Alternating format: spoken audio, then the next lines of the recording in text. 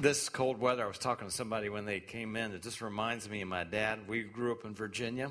We had winters that looked like some of those pictures, as you can imagine. My dad was a simple guy. I've told you that before. When it got down somewhere in the 30s, my dad would put a windbreaker on. And he just didn't like wearing bulky clothes. So he'd get this little windbreaker. I can envision him now, and he'd zip it all the way up to his neck. And the rest of us, we'd have our wool mittens on and our hats and everything. Dad would be standing there not saying a lot. I could tell he was cold, but he just had his little windbreaker on. When it got down to 0, then my dad would break out the big coat. You could almost tell it was cold by what Dad was wearing.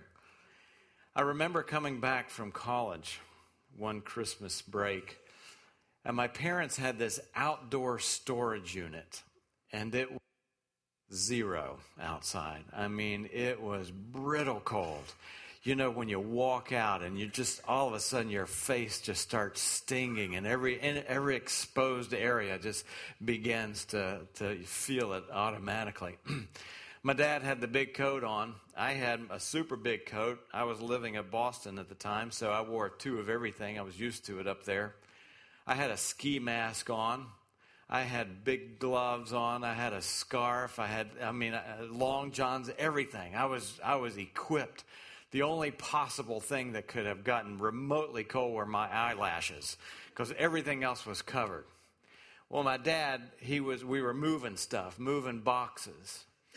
And I remember that my dad's hands, I can see them now. They were just as red as a beet because they were so cold. And I grew up in school. I'm cutting out, am I not? Okay. I always like to, because I might be having a stroke at any minute, and you never know when I'm going to pass out. So maybe I'll stand up. That'll be better. So at any rate, I grew up old school, and old school goes like this. Your dad doesn't ask for help. Intimacy wasn't part of the deal back growing up for us in the 60s and 70s. Just wasn't part of the thing. We've talked about that a little bit. Now we live in a generation where we're as men, we're learning to be more open. But if you ever ask my dad, hey, Dad, you need a hand? Can I help you with that? No, I'm good. It was just, I don't know if that was, his dad was that way and his granddad and all that, but they were self-sufficient. So we're standing there, I'm all bundled up, I'm comfortable, and even though it's cold, everything is covered. And I just looked over and I saw his hands, and they were just barely moving. I thought to myself, too bad. No, I'm just kidding. I started out that way. And I said, Dad, I got an idea. How about you wear one of my gloves and I'll wear one of my gloves, and we can at least stick our hands in the pocket and we can help each other out. I knew what the answer would be. No, I'm good. I'm all right. He looked at me. He thought for just a second. He said, okay. As silly and as small as that little moment was, it stands above many events in the timeline with my dad. Because we were doing hard things. I did a hard thing by giving up my glove, to be honest with you. That was nothing in comparison to my dad saying, okay. I never talked to my dad about that. I never downloaded that event. I never said, boy, that was something, Dad, that you said okay, and that really made me feel this way, and it was just this thing. And our relationship was never different, or never the same after that point. I felt like I had come through this rite of spring, and I was an adult. Because after that, many things like that happened. We shared with one another. And I thought how hard it was for him, and sometimes hard for us, to do the hard thing of being vulnerable, of saying, I need you. I could use some help, especially men. Is that not true? We're the guys that won't stop for directions. I get lost so much, I'm over that a long time ago. I stop. Just the very scent of being lost. Hey, I'm pulling over. My wife doesn't suggest that to me.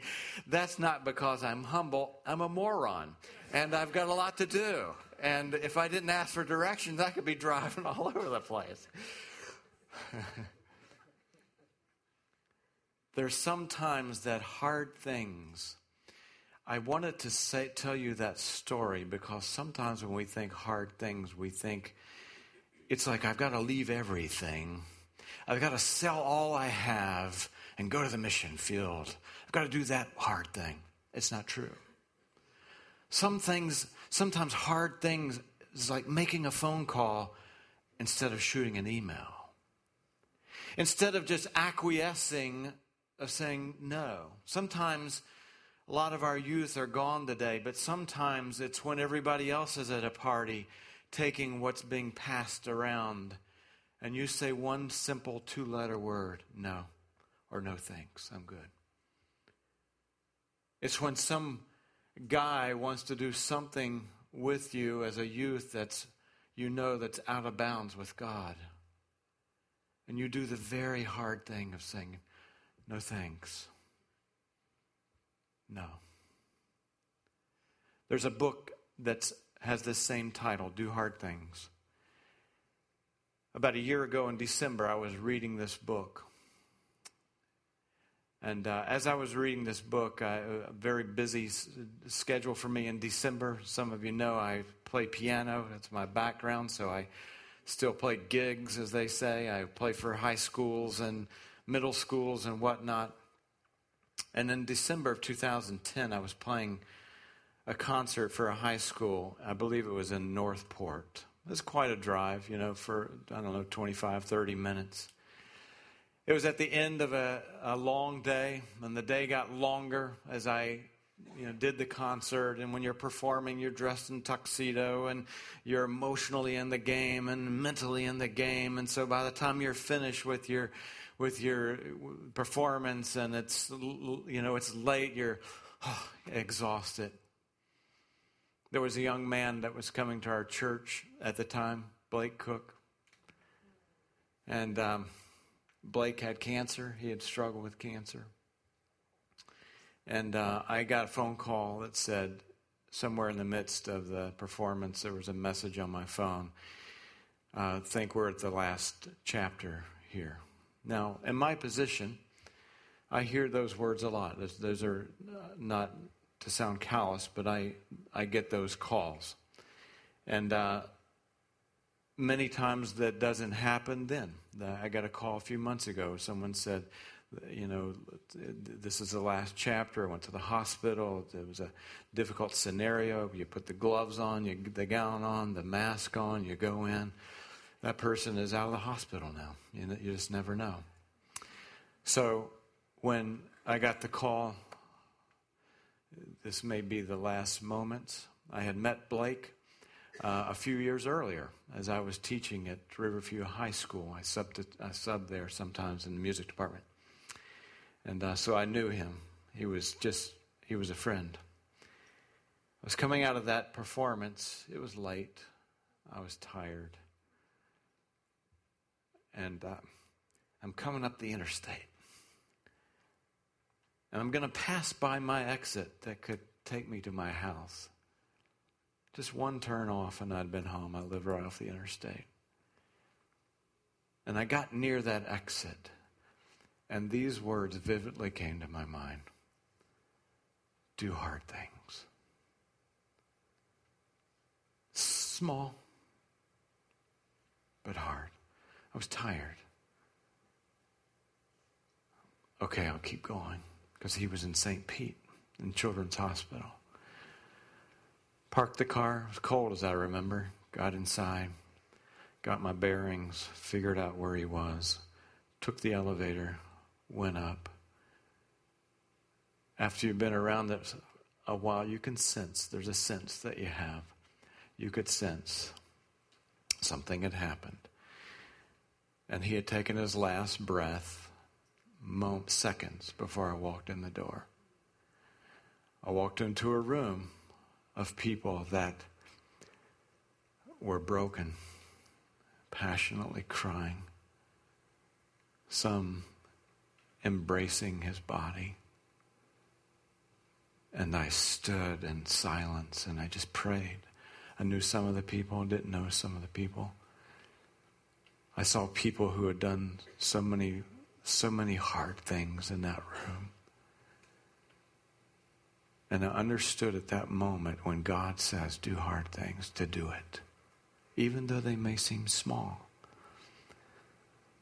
Today we're gonna talk about something that seems in your mind maybe small. You think, oh, that's not hard, but it is hard. It is hard. The things that come into our lives are so easy sometimes to say no to.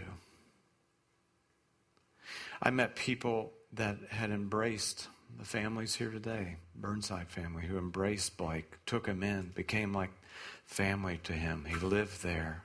So many more hard things than just keeping your car on an interstate. But I know that decision came by one small hard things. Them saying to him, why don't you come live with us?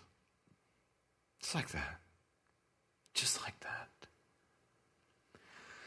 When we say here at 360, our mandate is up on the screen. It reads like this. We believe that our mandate at 360 is to grow relationships small and to live large in the real adventure. It seems like an easy statement to make, but those first three words, I will say, require us to do hard things.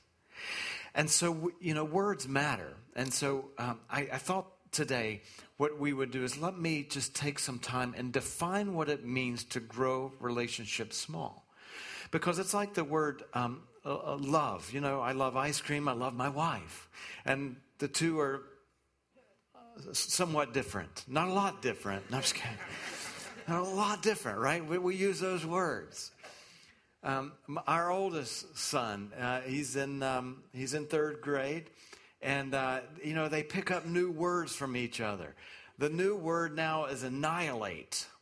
Now, I don't know where he got it, some movie, but it applies to everything these days. I say, let's take the trash out. Yeah, we're going to annihilate that. I'm like, you kind of let it pass the first few times, Yeah, it looks like you did a good job at eating your mac and cheese. Yeah, I annihilated it. I'm like, okay, everything is now annihilated. When you say it, you got to growl like annihilate it, I'm like, do you know what that means exactly? No. I'm like, well, you're using it a lot. So we try to explain to him, it doesn't apply to everything, right? And same thing for small circle relationships. Small circle relationships, because we're going to talk, if you hang out a lot here, you're going to see we talk a lot about it. So it's important that we just don't take it for granted like it's a word like love and annihilate, and you can just apply it to many different things. It's not just best chums. It's not even getting close to someone. It's so much deeper than that. And I think I'd like to just review something that if you've been around for a while, you'll see it. Here's been my experience in church. Let's throw the football field up because this is easy. I don't know if anybody watched the playoffs yesterday. I was kind of keeping my eye on Tim Tebow, kind of rooting for him. That was a little tough. Better luck next season on that one, boys. Any rate, we use 3 circles in our logo, and I just want to touch on this a little bit. But my experience, I don't know if this is yours, but I just like to say it, and I even like to blame myself. That way I'm not throwing rocks at anybody else. But the 3 circles represent 3 types of relationships that we see in Christ's life. We see Christ preaching to the thousands, right? We would call that big circle. That's what we're doing right now. It's impossible for any of us to say we're going to just know each other really, really well this morning. It's just not going to happen. The center, the mid-circle, as we call it, is more of a group of people that would come around like Jesus and his disciples. We call them ACT groups here, small groups, very typical. Sometimes some churches have Bible studies and Bible classes, and there's a smaller group of people. And the third one, then, we would call the red zone or the small circle. In my opinion, if you can go back to the previous slide, there's this has been my church experience, just being honest. The churches that I have led, not being critical of anybody else, but churches that I have led have existed, and the end of the road has been the mid-circle. That means a smaller group of people in a study or in a Bible study or in a small group or whatever that may be. The one-to-one, the Moses to Joshua, the Elijah to Elisha, the Paul to Timothy that's so alive in the scriptures hasn't been really a part of my experience in church. I don't know about yours.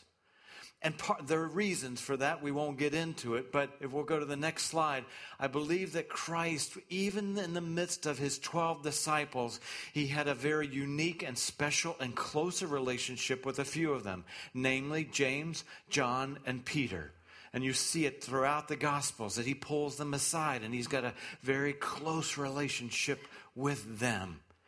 This is what we're talking about today, this progression to a small circle relationship, because my proposal to you is that once we define it and you see, wow, that's what you're talking about, it requires us to do hard things to get to that point. It is very easy to stay in the big circle. It is. In life in general.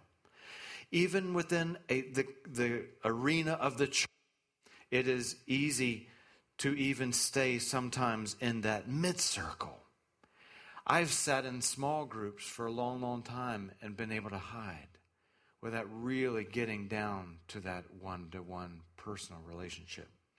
As always, it's great to go to the Word of God to define this small circle. And so today we're going to hover in one passage, 1 Samuel chapter 18. 1 Samuel chapter 18. I invite you to bring your Bibles, by the way. I always think it's a great idea if you have one. If you don't have one, we can get you one. But it's okay. I'll say this, I've said this before, I'll say it again. It's okay to write in your Bibles. I know for some of you that may seem like, wow, I'm not sure I can do that, but it's okay. God's cool with it. And you can write notes. Sometimes you're listening, man, you want to underline something or you want to highlight, you want to write in a margin. And, you come back to it later. It's a great thing to do. If you don't have a Bible with you this morning, we're going to ask that you leave during the following prayer. Dear God, no, just kidding. It's all right. There are Bibles under the chairs. You can also look at it on the screen. This is a very, very touching part of Scripture. David, the future king of Israel, links with the current king of Israel, Saul, who turned out not to be such a great guy, his son named Jonathan. And David is spoken of as we begin this passage in 1 Samuel chapter 18. As soon as David had finished speaking with Saul, the current king, the soul of Jonathan was knit to the soul of David. And Jonathan loved David as his own soul. And Saul took David that day, and would not let him return to his father's house. Then Jonathan made a covenant with David because he loved him as his own soul. And Jonathan stripped himself of the robe that was on him and gave it to David, and his armor, and even his sword, his bow, his belt. And David went out and was successful wherever Saul sent him, so that Saul set him over the men of war. And this was good in the sight of all the people, and also in the sight of Saul's servants. Let me say to you first and foremost this: that you can have a small circle relationship. You can have a close relationship with another person that doesn't share the same faith as you. I do. I have some close relationships. There's one of my friends that he's a Muslim, and we have very open dialogue, and And we've had this friendship for probably going on 8 years now, and we know each other's family, and that's great. It's not the small circle I'm talking about, but I want to say out loud that I'm going to say the one I'm talking about is the only kind to have, but in the context of what we're talking about 360, I want to be very distinctive. You may have someone like I do, like my wife. You may have a spouse that you say, man, we are tight and we're close and we have this thing. That's cool. That's absolutely cool. I say that's a beautiful, close, small circle relationship. It's not the small circle relationship that I'm going to refer to today. So I'm going to say to you that there are different types of relationships. You may have a best friend. They may live in Maine. They may live in North Carolina. They may live across the country. It's not the kind of relationships, but I applaud those relationships. I think they're awesome. I'm not in no means saying just get rid of them because you only do the kind we're talking about today. They're great. But I think in the context of our faith, there are some very distinctive things. And here's the first thing. This relationship was spiritual. It was spiritual.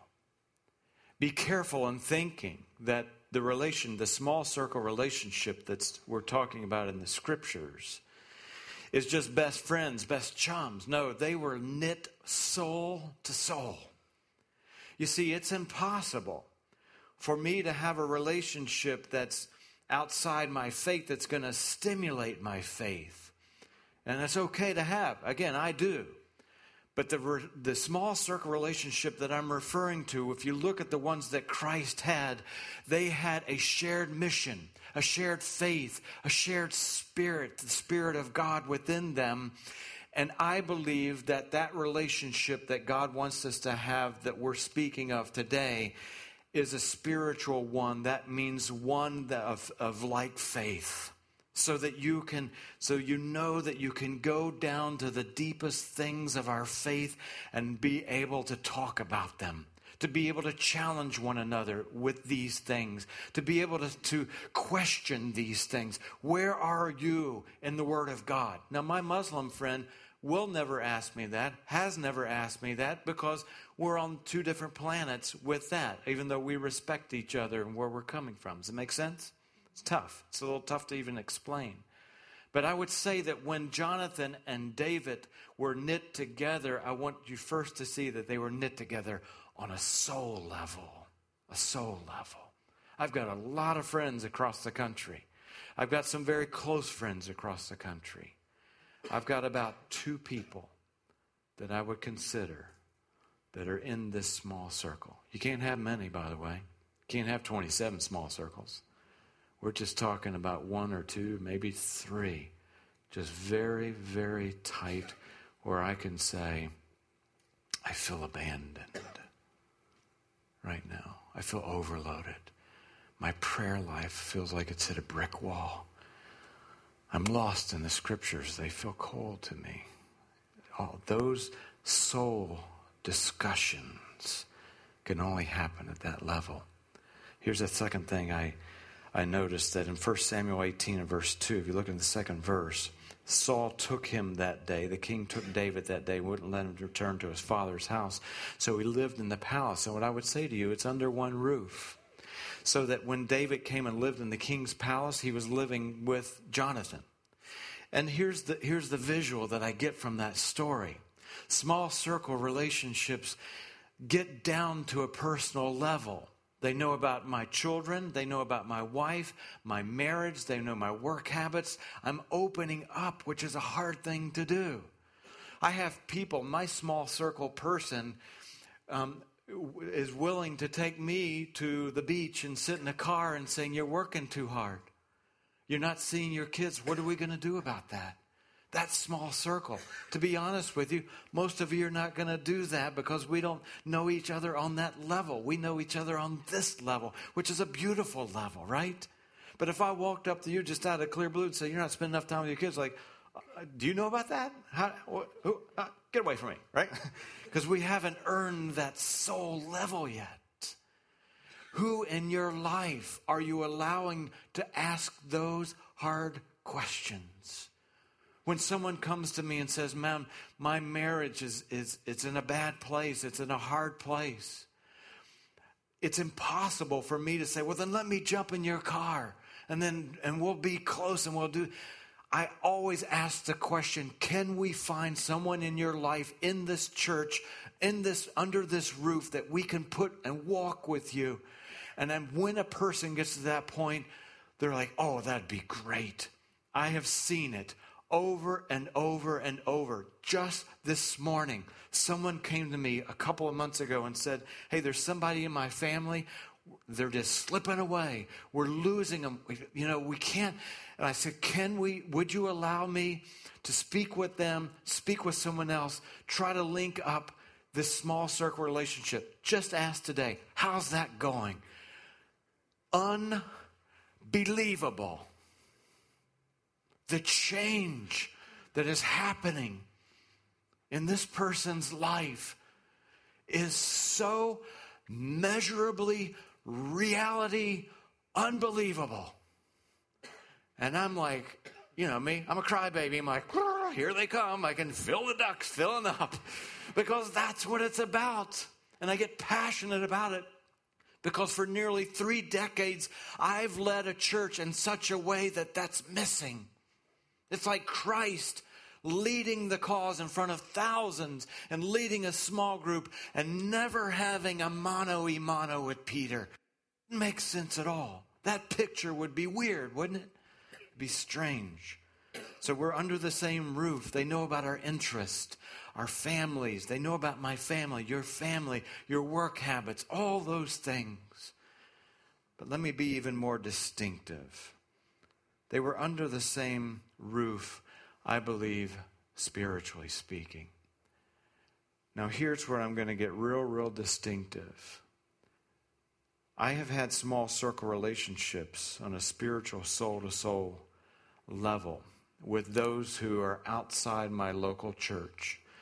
And they work. They do. And some of you probably, you can think of that person that's in North Carolina or or even in Sarasota.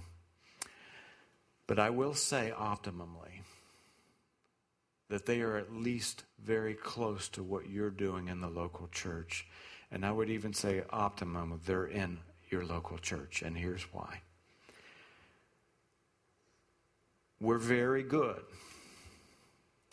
at having a layer or a card, let me do this analogy, a card in our hand that we don't play. I am. That doesn't work with my wife. You know why? I live with her. There's no hiding cards. All cards on the table because we're under the same roof. When you have a small circle relationship within the church, we know if you're here or not. We know what's going on in ministry. Are you involved? I can see you. Are you active? Are you passionate? Are you part? It's easier to keep track of. Jesus had a relationship with those like Peter and John that were right there with them. And when they started thinking in a way that was greedy, when they started thinking in a way that was selfish, boom, Jesus could be right on it. So I can't encourage you enough. Wherever you are, you may just be in the big circle, and I think that's totally cool because it's a journey. Nobody is at the perfect place ever, including me. But you may be in a big circle. You come on Sunday mornings, you love it. You love this time together. I can't encourage you enough to take the next step. It's hard. I know it's hard. And I think you need to hear me say, I know it's hard. For some of you, like, man, getting in a group of people, of 10 to 12 people, I know it's hard. I don't even know what it is. Ad groups, some people, they email me and say, what's this thing about ad groups? I'm like, not ad groups, ad group. Like an ad symbol. And it's like, I can tell, like, oh, there's a disconnect. And we talked about it this week. Oh, there's a disconnect. So every week, not just for a given time, every week we'll have somebody in the lobby that you can say, tell me about ad. What is it about it so that you can take that next step? Can't encourage you enough. Some of you are already in that group. Can't encourage you enough to say, just don't see that as the end. See that as the possibility of growing a relationship smaller. I would say to you finally, to define what this small circle relationship looks like, it is the red zone. If you're not a football player, which I'm not, I know, hard to tell, but if you don't know football, it's the last 20 yards. It's more mud and blood. It's where you get down and dirty. It's tougher to score in the red zone than any other place in the field. It's supposed to be hard. We live in a culture these days that does everything possible to make life easy. But in this case, Christ calls us to something hard. Now, you may be sitting there thinking, well, what's so hard about it? I'm going to tell you. You could feel that one coming. Here's the deal. First, it takes time. Investing in people takes time. And time is our most precious commodity. I am aware of what time it is every time, all the time. I got a clock sitting right there staring at me. I know what time it is. I know how long I can go. I know what I'm doing after this. I got a 1 o'clock appointment. I got a 1:30 appointment. Time is important, but it requires time. That's why it's hard. That's one of the reasons why it's hard. I think another reason, if you look at 1 Samuel chapter 18 and verse 3, Jonathan stripped himself of his robe that was on him and gave it to David, his armor, his sword, his bow, his belt. There takes this giving of ourselves in order to have a small circle relationship. This life, the 40 Days of Purpose, Rick Warren, the very best-selling book, the first statement of the whole deal, it's not about you, right? And people clung on to that. Like, gosh, I guess it's not about me. And in order to have a relationship that you're going to pour into somebody else, there's a taking off of ourself and say, okay, that's what makes it hard. I'm not even saying some of you are ready for that right now. Some of you are so tightly clasped to your own armor and sword and all that because it's about you and all that. I get that. I've lived in that for many, many years. But until you're ready to say, man, I'm ready to then take my life and to put it in somebody else. I haven't ever met anybody who was willing to do that didn't come back later and say, best move I ever made. Best move I ever made to give it. But that is tough. I think it's tough because there's this lack of intentionality. Watch this. 1 Samuel chapter 18, verse 3. Then Jonathan made a covenant. They said, let's be serious about this with David because he loved him as his own soul. I'm working out now. I said, that's not good enough for me because I know I can get on a bandwagon and then fall right off of it. I have a Google Doc with 2 other guys. I put myself on that Google Doc and they can see when I'm working out and when I'm not working out. And if I'm not working out, I promise you, these guys are knocking on Steve's door saying, dude, what's up? I have put myself in an intentional mode. And quite frankly, this is where the church has failed. I'll take the hit. I'll take the hit. In order for small circle relationships to happen, I believe it has to be in the operating system. It's unfair for us as leaders to say, go do it. Just go do it. No, we can't inundate our operating system with 1 million Bible studies and Awanas and softball leagues and blah, blah, blah, and then just expect it to. No, we have to make that part of the mix. That's why we're getting ready to launch iGod, which is, we won't even get into it today, but it's a very intentional track where it brings 2 people together and keeps them together person to person for a year, year and a half, maybe 2 years, maybe longer, and then they repeat that with somebody else. It's intentional. It's got to be intentional. These guys says, let's make a covenant. And in today's day, they would say, hey, let's do a Google Doc and we'll make this thing real. I believe that's difficult. But let me get to the most difficult and most subtle thing I believe that growing relationships small is all about. And you may be sitting there thinking, this is the thing that's hard for me. Said it before, say it again. 93% of men in America, 93%, I just want you to let that sink in. That's if we had 100 men standing here, 93 would raise their hand to this question. How many of you have no best friend? 93 out of 100 would raise their hand. And I believe there's a reason for it. Watch this. It's subtle. something happened when Adam fell in the garden. And when you look at the picture of what happened after Adam fell, you can assume that it's the exact opposite of what God intended in the first place. Every wrong thing that happened after they stepped off the mark, you can say, well, that's what God didn't intend. And the very first thing that happened, as if you know the story, it's well known, Adam sinned and he hid. But it's not just that he hid. There's something more subtle. Watch this. Adam and Eve in Genesis chapter 3 and verse 8. And Adam and Eve heard the sound of the Lord God walking in the garden in the cool of the day. And the man and his wife hid themselves from the presence of the Lord God among the trees of the garden. Now, I find that different enough for me to take note. Because if you and I were saying it, we would say it this way. They hid from the presence of the Lord, right? But they hid themselves. It's not that they just hid. They hid themselves. Now watch this. But the Lord God called to the man and said, where are you? And Adam says, I heard the sound of you in the garden, and I was afraid because I was naked. I was exposed. And I hid. No, I hid myself.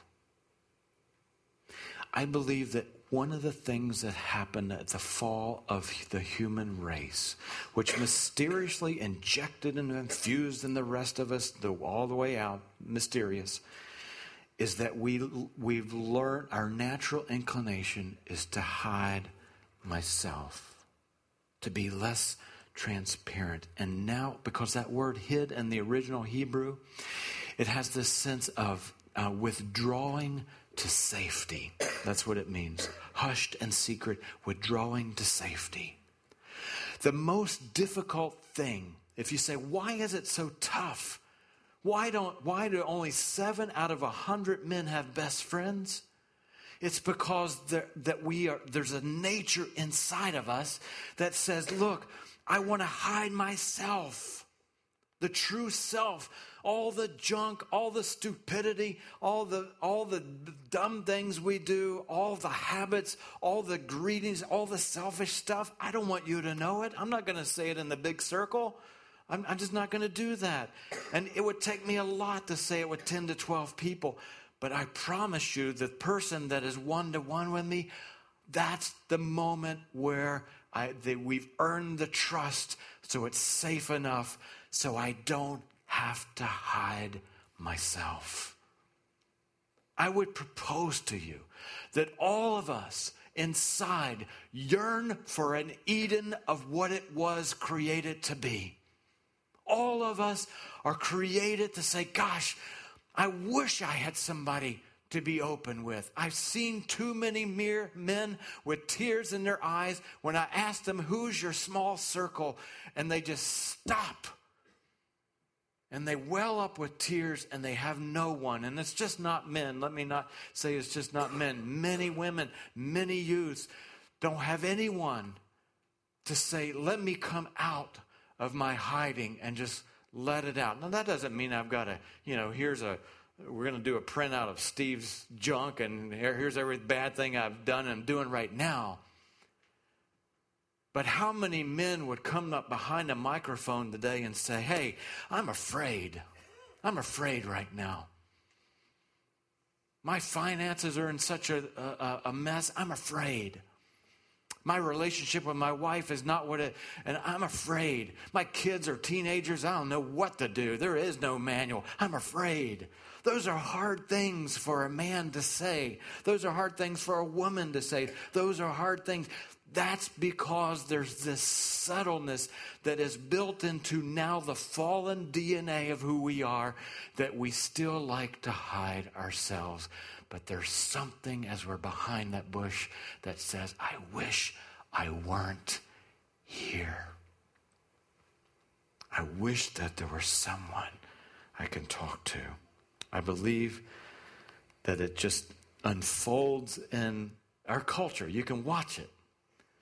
I heard someone say the other day, things change. I grew up and I was born in the 50s, grew up in the 60s and 70s, and our home was built in 1922. We had a front porch with a swing, and we knew everyone. And now that I've passed the half-century mark in my life, I will say to you, things have changed dramatically. We put air conditioning in our house, so we stay inside a lot. We got remotes for our garage doors. So we open it, we drive in, we close it. And homes are much more valuable if you can't see anybody. Our home looks to the back of Urfer Park. I can't see my neighbor to the right. I can't see my neighbor to the left. All I can see are these pine trees. And when I bought the house, I'm like, this is nice. I can't see anybody. That's because I'm a son of Adam.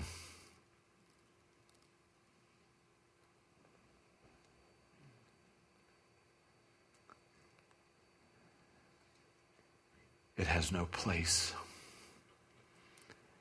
in God's church.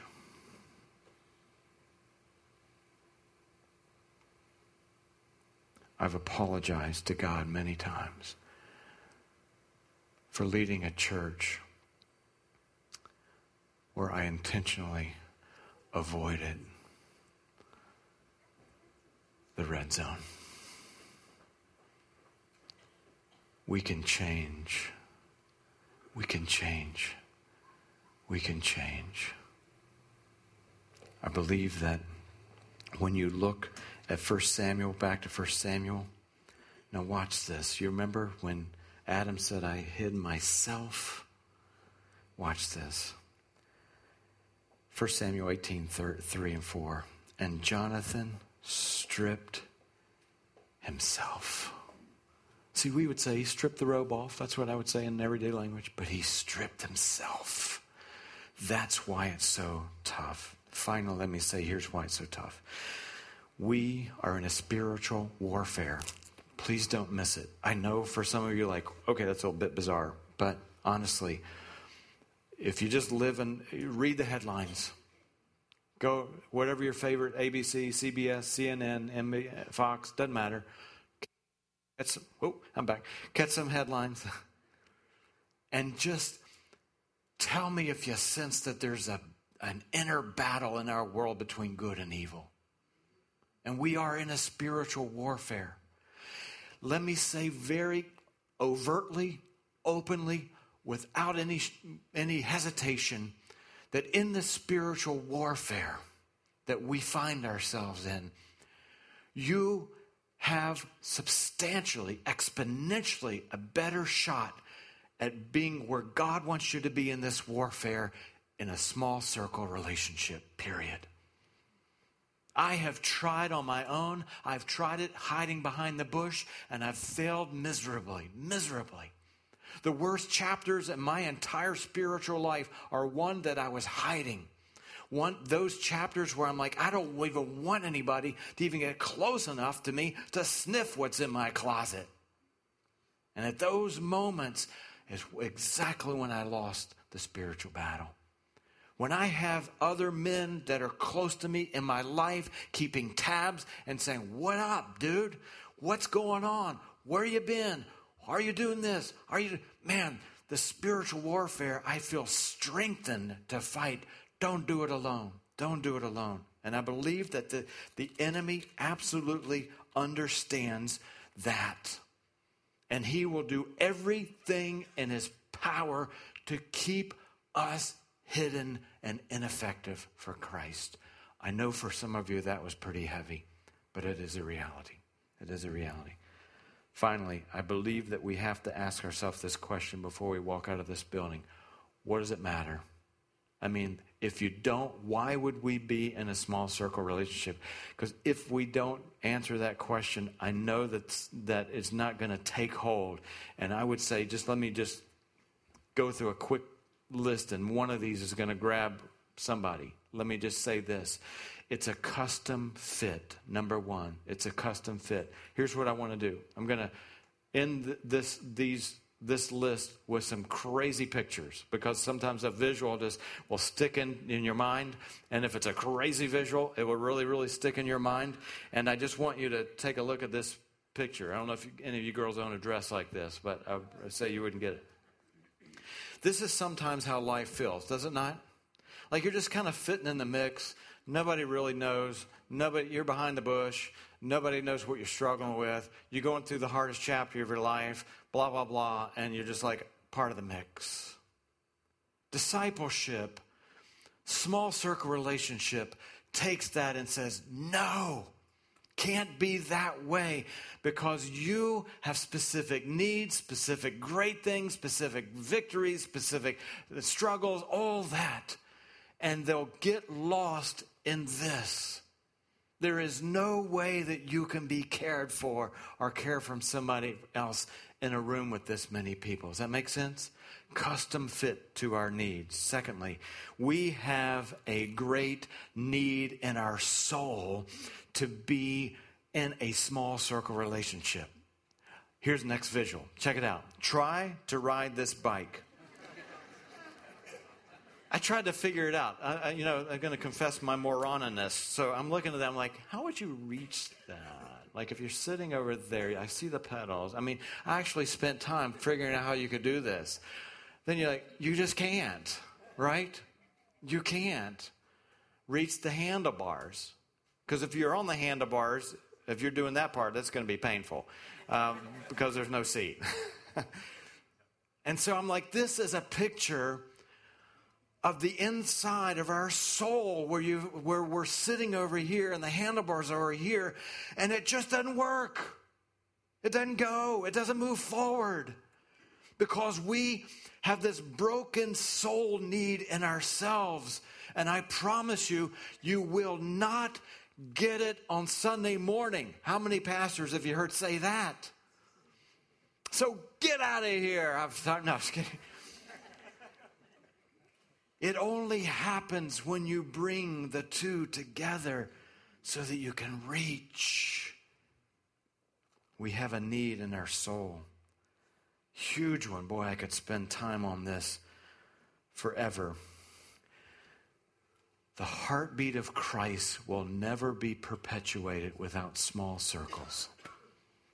Can I say that again? I know that sounds almost like textbook. The heartbeat of Jesus Christ can never be kept going, perpetuated, outside small circles. Think about it. Joshua took over for Moses because they had a small circle. Elisha took over for Elijah because they had a small circle. All the disciples, the ones that were close, Peter took over for Christ because he said, look, I'm leaving. You got to take it. Took over. Timothy took over for Paul. If we're going to keep this faith going, and it's not just about us, and it matters to those who are coming afterwards, the only way to perpetuate it is to get in a small circle, affect someone's life, change them, transform them, watch what happens in their life, and then watch what happens when they take it to someone else. It will revolutionize it. Everything will be different. Okay, next visual. Here we go. Watch this. You have to look at this art. You see the trash built up and the light shining on it? This artist has done it in such a way that it's created a shadow on the wall. I know some of you are like,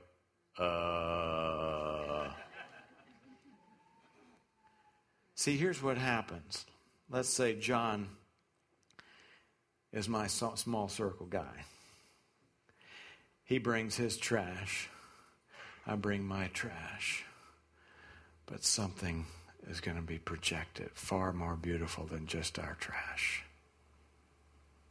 And it keeps going and going and going. Finally, I will say this to you. From Ecclesiastes chapter 4 and verse 9, verse 12.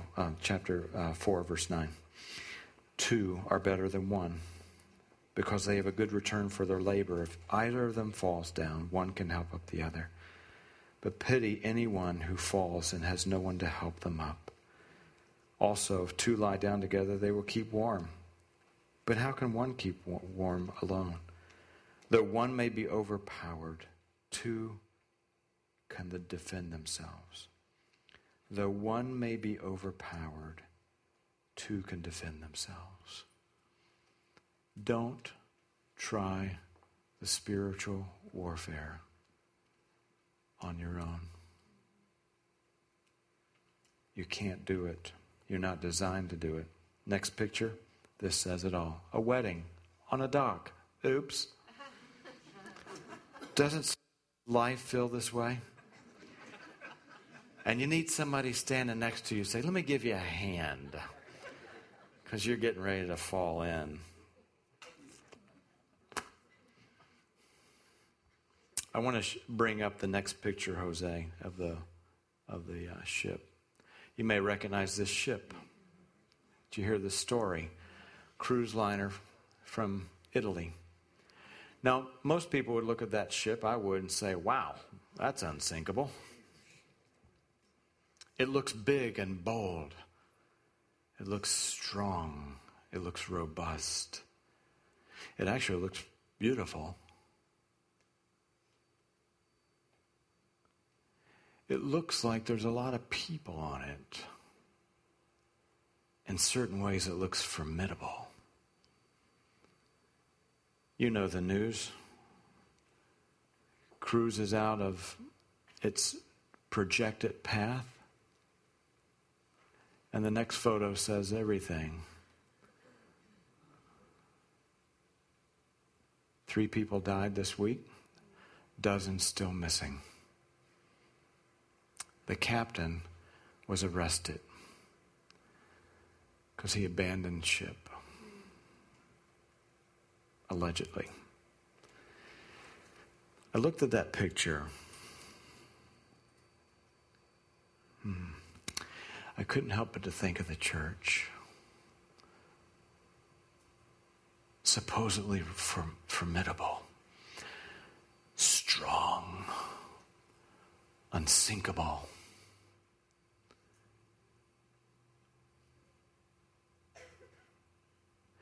But if you know anything about what's going on in Europe and even America, quite frankly, that's starting to look like the picture. We've lost our voice. We're the brunt of jokes on sitcoms. We're ill-represented on talk shows.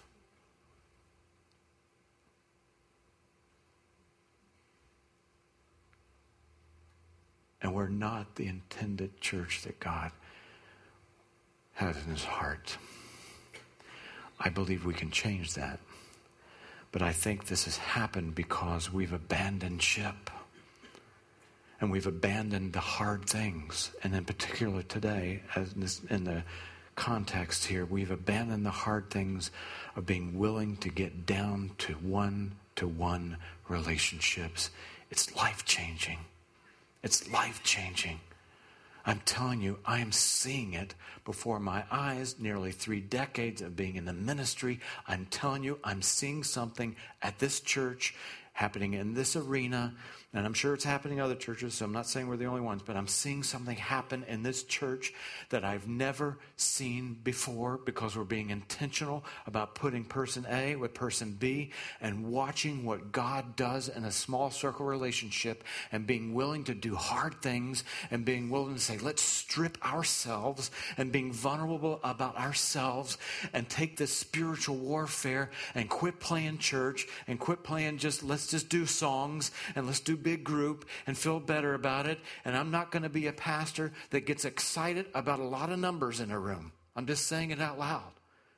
We can go to 1,000. Hey, that's cool. But this guy is not going to get excited. I've served in churches of 4,000 to 5,000. So I've already been there I've done that.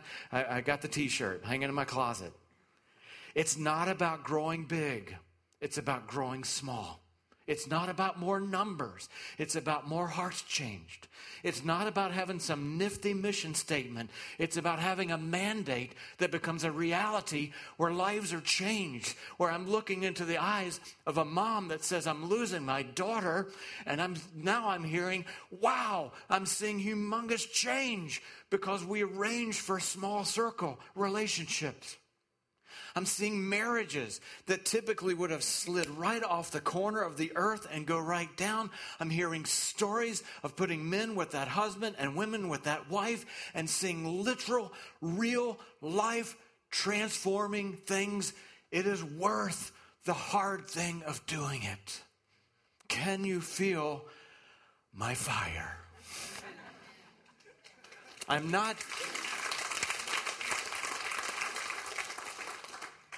not saying, oh, we've got a great program, you got to get in. I'm telling you, it's so cool, and there's nifty handouts, and the snacks are awesome.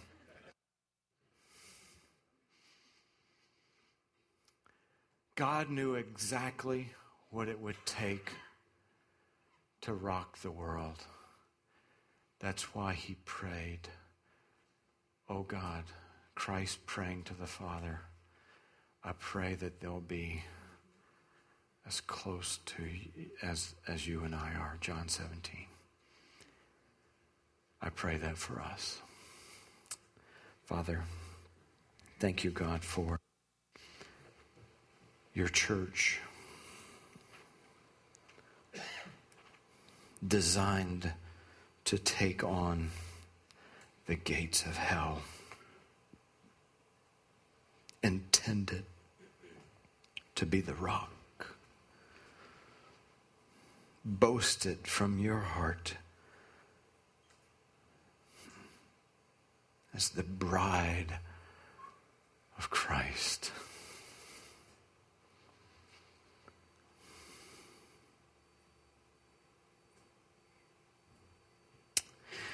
In the time of my closet prayer, God, you've heard me say it, and I'm going to say it again to you.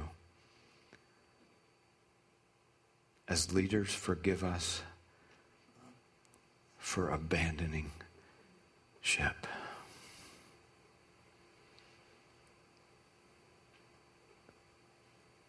Help us to see things for what they are, not to be critical or negative or even stay in some kind of trench, but at least to see the reality in America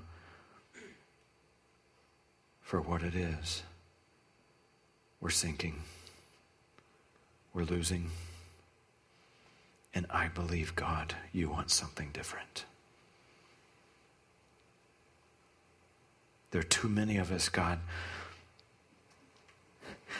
that have been about the programs and the numbers and all those charts and all that. And we're done. We're done. And I pray, God, that our hearts would be actually inflamed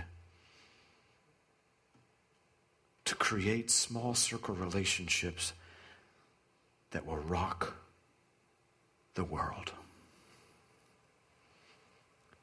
I recognize, God, it's hard. And there's some sitting in this room that would say, honestly, in their heart, I have no idea what even this whole concept. And that's okay. There are others that say, hey, I'm good in a big circle. That's all right. And I know, God, you're going to move. I know that there are some that are sitting here. I just know it. The numbers tell us so. They're saying, man, I wish I had one.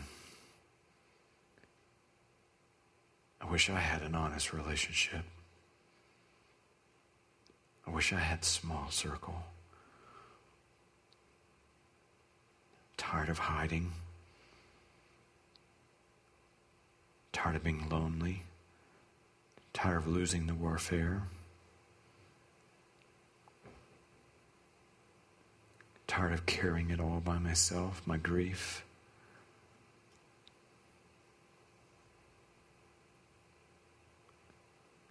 God, I pray that for those who are open, don't let us stop.